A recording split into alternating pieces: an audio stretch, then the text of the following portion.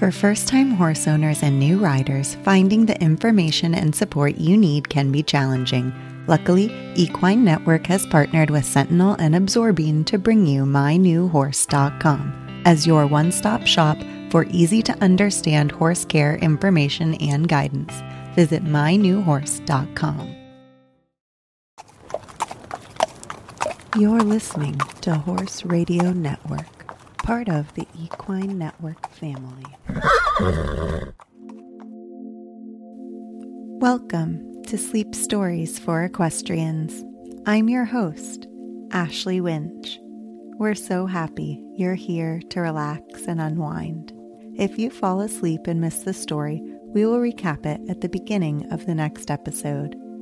We've also selected and edited these stories for ultimate relaxation, removing any stressful bits without affecting the story's integrity, so you can focus on drifting off to sleep.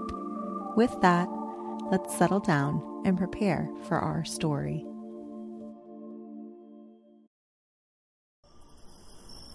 The gates are closed, the horses sleep, the day's work done, the chores complete. Now let us rest, our bodies and minds. Drift off to sleep and close your eyes. It's time for us to turn down for the night. Now let's breathe in, breathe out, and turn off the light. One more time. Breathe out, breathe in. Now, let us begin.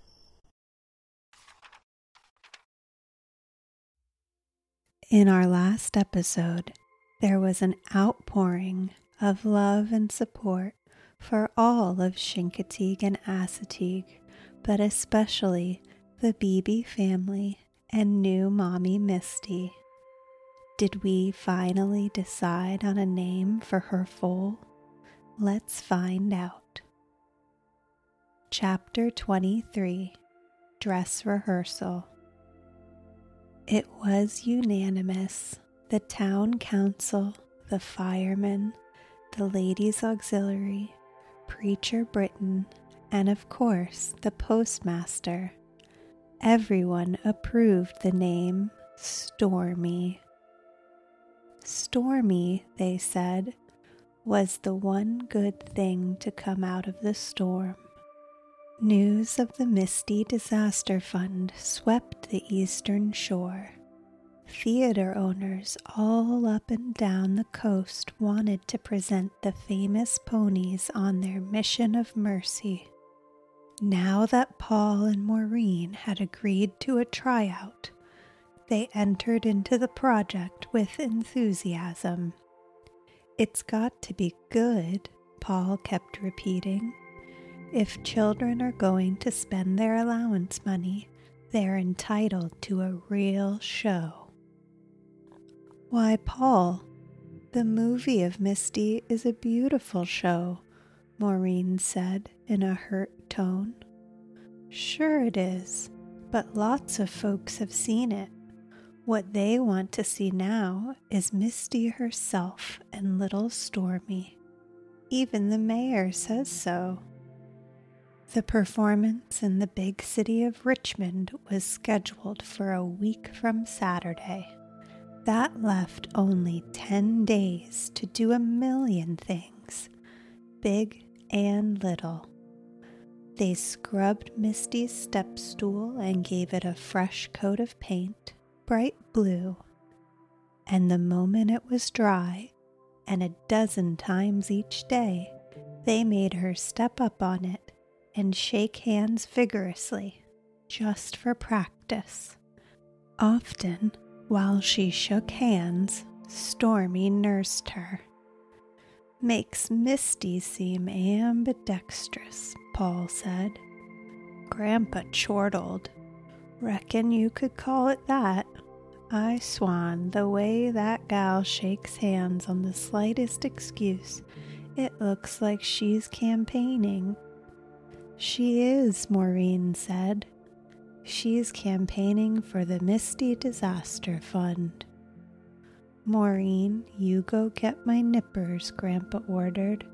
"I better trim them hooves. She's shaking hands so high, she's liable to plant her hoofograph on some little Yonker's head." As for Stormy, working on her was pure joy.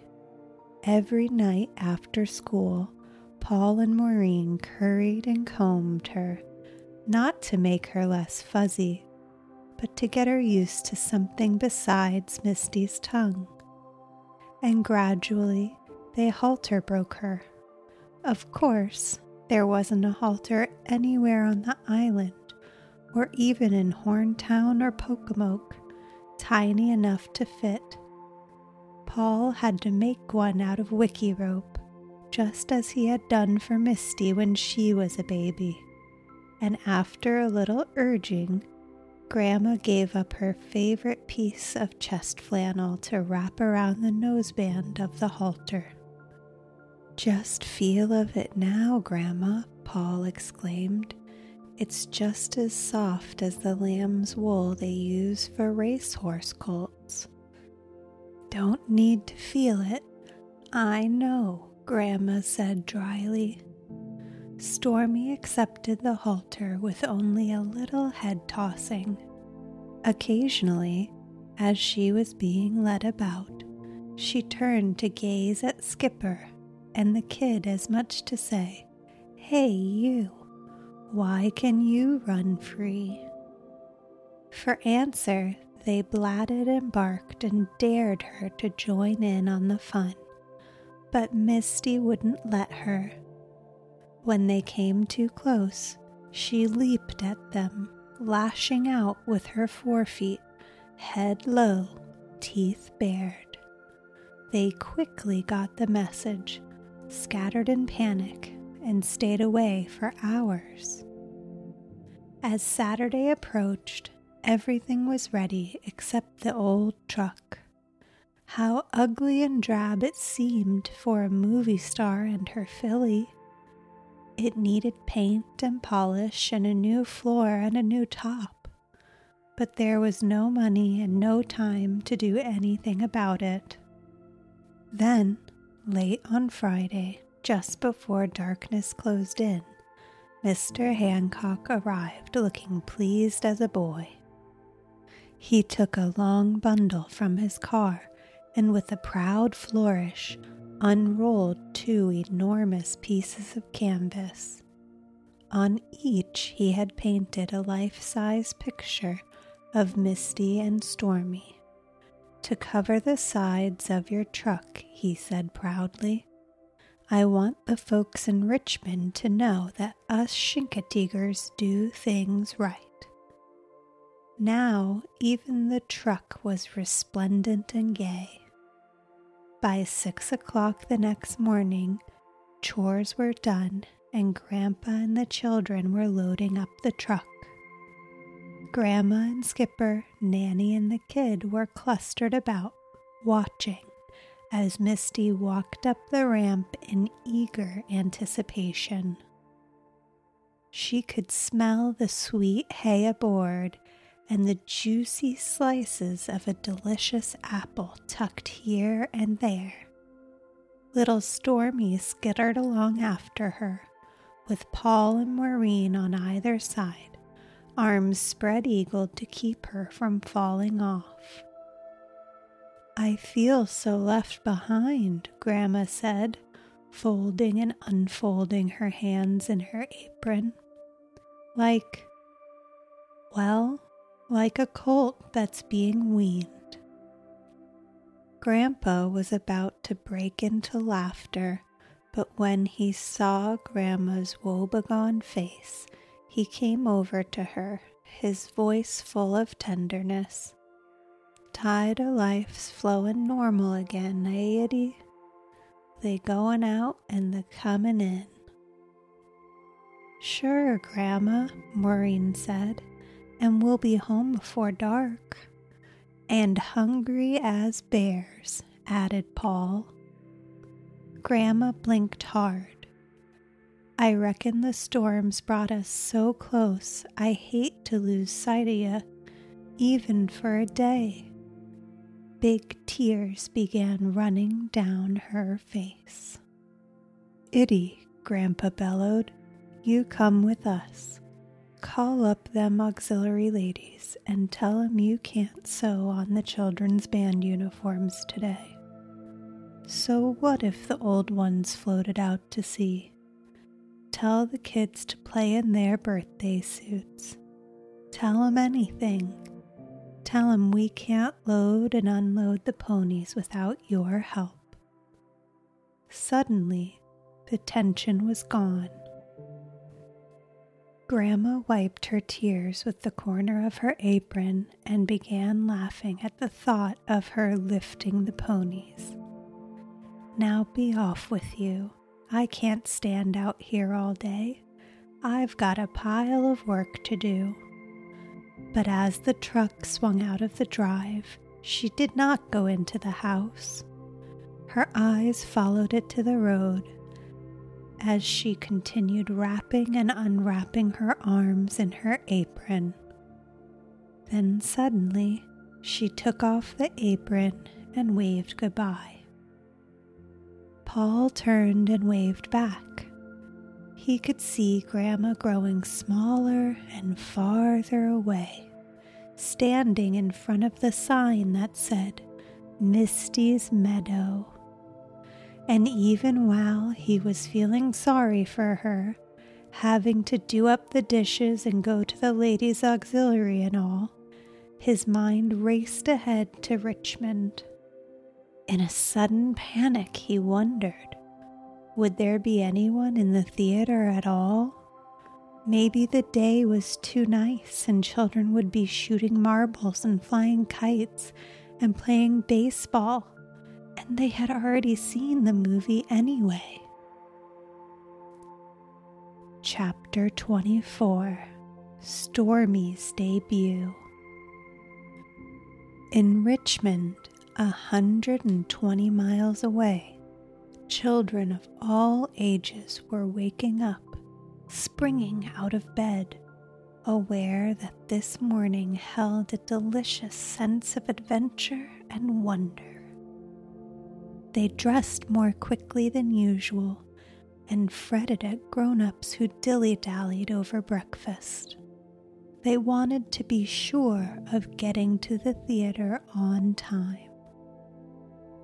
A few of the children could boast of having seen real actors making personal appearances, and some had even seen animal actors like Trigger and Lassie. But no one ever had seen the live heroes of a story that had really and truly happened. It was almost too exciting to think about. The employees of the Bird Theater, too, felt an enthusiasm they could not define. By 9 o'clock, the manager had arrived just out of the barber chair. He was followed closely by the projectionist, who disappeared into his cubicle under the ceiling. Then came the cashier, the popcorn maker, and the ticket taker, followed by the musicians with their cellos and piccolos and kettle drums. And last of all, the ushers and the doormen in bright blue uniforms with gold braid and buttons. By 10 minutes after 9, all was in readiness. The lights blazing, the film threaded properly, the orchestra tuning up, popcorn popping and filling the lobby with its tantalizing smell. And most important, a special ramp was snubbed up tight against the stage. To test it, the manager stomped up the ramp and stomped back down again, as if he were a whole cavalcade of horses. "Solid as the Brooklyn Bridge," he said in satisfaction. By 9:15, the ushers took their posts, the doorman opened the plate glass doors, and down in the pit the orchestra began playing, "Pony boy, won't you be my pony boy?"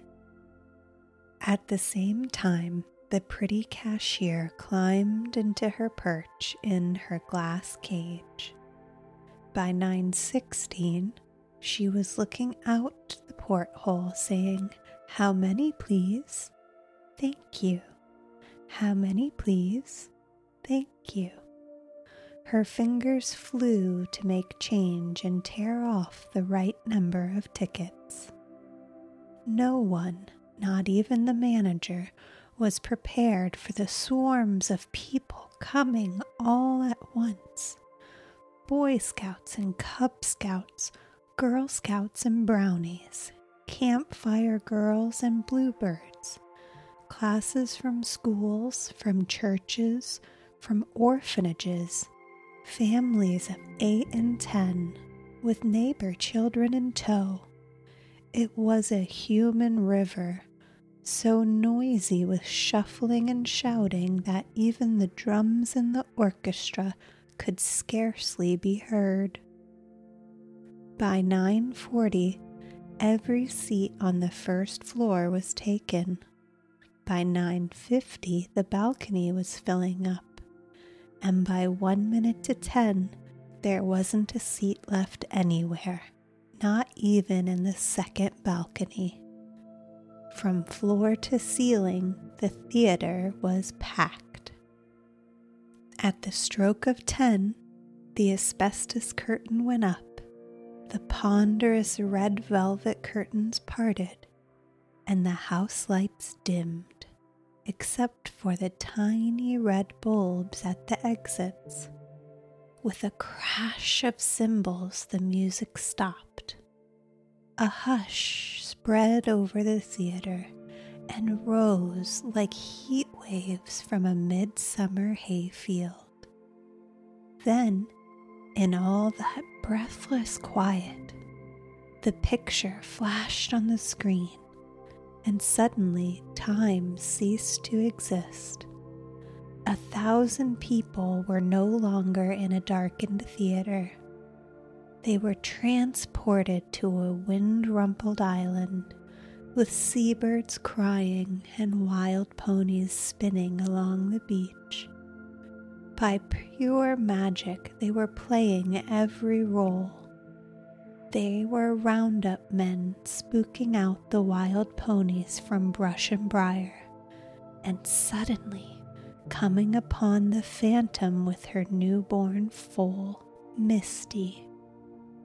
And then they were that foal, struggling to swim across the channel, struggling to keep from being sucked down into a whirlpool.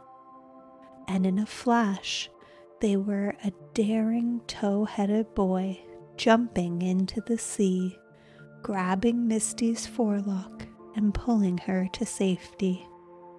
Even the ushers in the aisle were caught up in the spell, cheering when the phantom raced Black Comet and won, laughing when Misty came flying out of Grandma's kitchen, gulping their tears when Paul bade farewell to the beautiful wild mare who was Misty's mother. An unmistakable sniffling filled the theater as the end flashed upon the screen.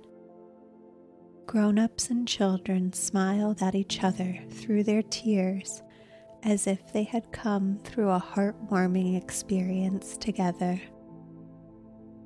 Then a handful of boys in the balcony began shouting, "We want Misty, we want Stormy," and the whole audience took up the chant. From the wings, the manager walked briskly onto the stage. His face was one wide, happy smile. He raised his hand for silence. "Boys and girls," he spoke into the microphone, "thank you for coming to this gala performance. All of the proceeds today, every penny you paid, will be used to restore the island of Chincoteague and to rebuild the herds of wild ponies on Assateague." The applause broke before he had finished. He opened his lips to say more, but the same handful of boys shouted, "We want Misty! We want Stormy!" And again the whole audience joined in. "We want Misty! We want Stormy!" When the chant showed no signs of diminishing, the manager shrugged helplessly and signaled to the stagehand. As if he had waved a wand, the lights went out, one by one, until the theater was in total blackness. An utter quiet fell as a slender beam of light played up and down the left aisle. It steadied at a point underneath the balcony. And there, from out of the darkness into the shaft of light, stepped two ponies. They were led by a spry-legged old man and flanked by a boy and a girl, but no one saw them, for they were lost in shadow. Every eye was riveted on the two creatures, titupping down the aisle, one so sure-footed and motherly, and the other so little and wobbly. From 1,000 throats came the whispered cry, "There they are!" And the murmuring grew in power, like water from a dike giving way. The children in these balconies almost fell over the railing in their urgency to see. And down below, those on the aisle reached out with their arms, and those not on the aisle crowded on top like a football pile-up, and the fingers of all those hands stretched out to feel the furry bodies. The manager cried out in alarm, "Don't touch the ponies, you might get kicked." But it was like crying to the sun to stop shining or the wind to stop blowing. With his body, Paul tried to protect Stormy and Misty, but they didn't want protection. They were enjoying every minute of their march down the aisle. And now the little procession has reached the ramp to the stage. Misty walks up calmly, in almost human dignity, and with only a little pushing from behind, Stormy joins her. The stage is ablaze with light, so the audience is nothing but a black blur, far away and quiet now. Misty looks around her at the big, bright emptiness. It is bigger than her stall at home, bigger even than Doc Finney's stable. Her eyes give only a passing glance to the artificial palm trees. Then they pounce on the one thing she recognizes, her step stool. In seeming delight, she goes over and steps up with her forefeet, nickering to Stormy, "Come to me, little one." Stormy shows a moment of panic. Her nostrils flutter in a petulant whinny. Then, light as thistledown, she skitters across the stage. And with all the faces watching, she nuzzles up to her mother and begins nursing, her little broom tail flapping in greedy excitement. So deep a silence hangs over the theater that the sounds of her suckling go out over the loudspeakers and carry up to the second balcony. In quiet ecstasy, each child is hugging Stormy to himself in wonder and love. Done with her nursing, the filly turns her head, wiping her baby whiskers on Paul's pant leg. The audience bursts into joyous laughter. The spell is broken. Misty jostles her foal and nips along her neck just in fun. Then she licks her vehemently, as if to make up for that long separation during the ride from Chincoteague. All this while none of the human creatures on the stage had spoken a word. But suddenly, Grandpa was over his stage fright. "If Misty ain't careful," he bellowed to the last row in the balcony, "she'll erase them purty patches off of Stormy." The children shrieked. When at last they had quieted down, Grandpa thanked them in behalf of all the people of Chincoteague, and the ponies that were there, and the new ones which their money was going to buy. "And Stormy thanks you too." Grandpa set her up on the step stool beside her mother, and they posed with their heads close together, even when a flash bulb popped right in their faces. Then Grandpa selected one boy from the audience and one girl and invited them up on stage so that Misty could shake their hands and so thank everyone. Eagerly, the two children ran up the ramp, but once on stage, they suddenly froze, their arms rigid at their sides. It was Misty who, without any prompting, offered her 4-foot first. Then, timid hands reached out, one at a time, to return the gesture. But again, it was Misty who did the pumping and enjoyed the whole procedure. Grandpa threw back his head and howled. Still chuckling, he explained, "In my boy days, I was an organ pumper on Sundays. If only I'd had a smart pony like Misty, she could have done it for me." Then a man went up the aisles with a microphone, and children asked their questions right into it. "Was Misty really in your kitchen during the storm? Was it funny to see a pony looking out your kitchen window instead of Grandma? Why are colts mostly legs? How many days old is Stormy? How many ponies will the firemen buy with our money? Will they go wild again on Assateague? Did Grandma get mad at Misty for messing up the house?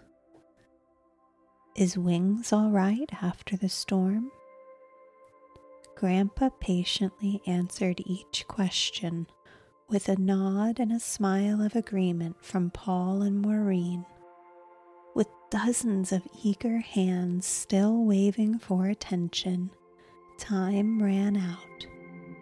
The musicians started playing "America the Beautiful," while Misty and Stormy went down the ramp and up the other aisle this time so that more hands could reach out to touch. The sun seemed brighter than ever when the little procession reached the door of the theater. Paul and Maureen drew a deep breath. It had been a rousing, heart-lifting performance, and they knew they had never been so happy.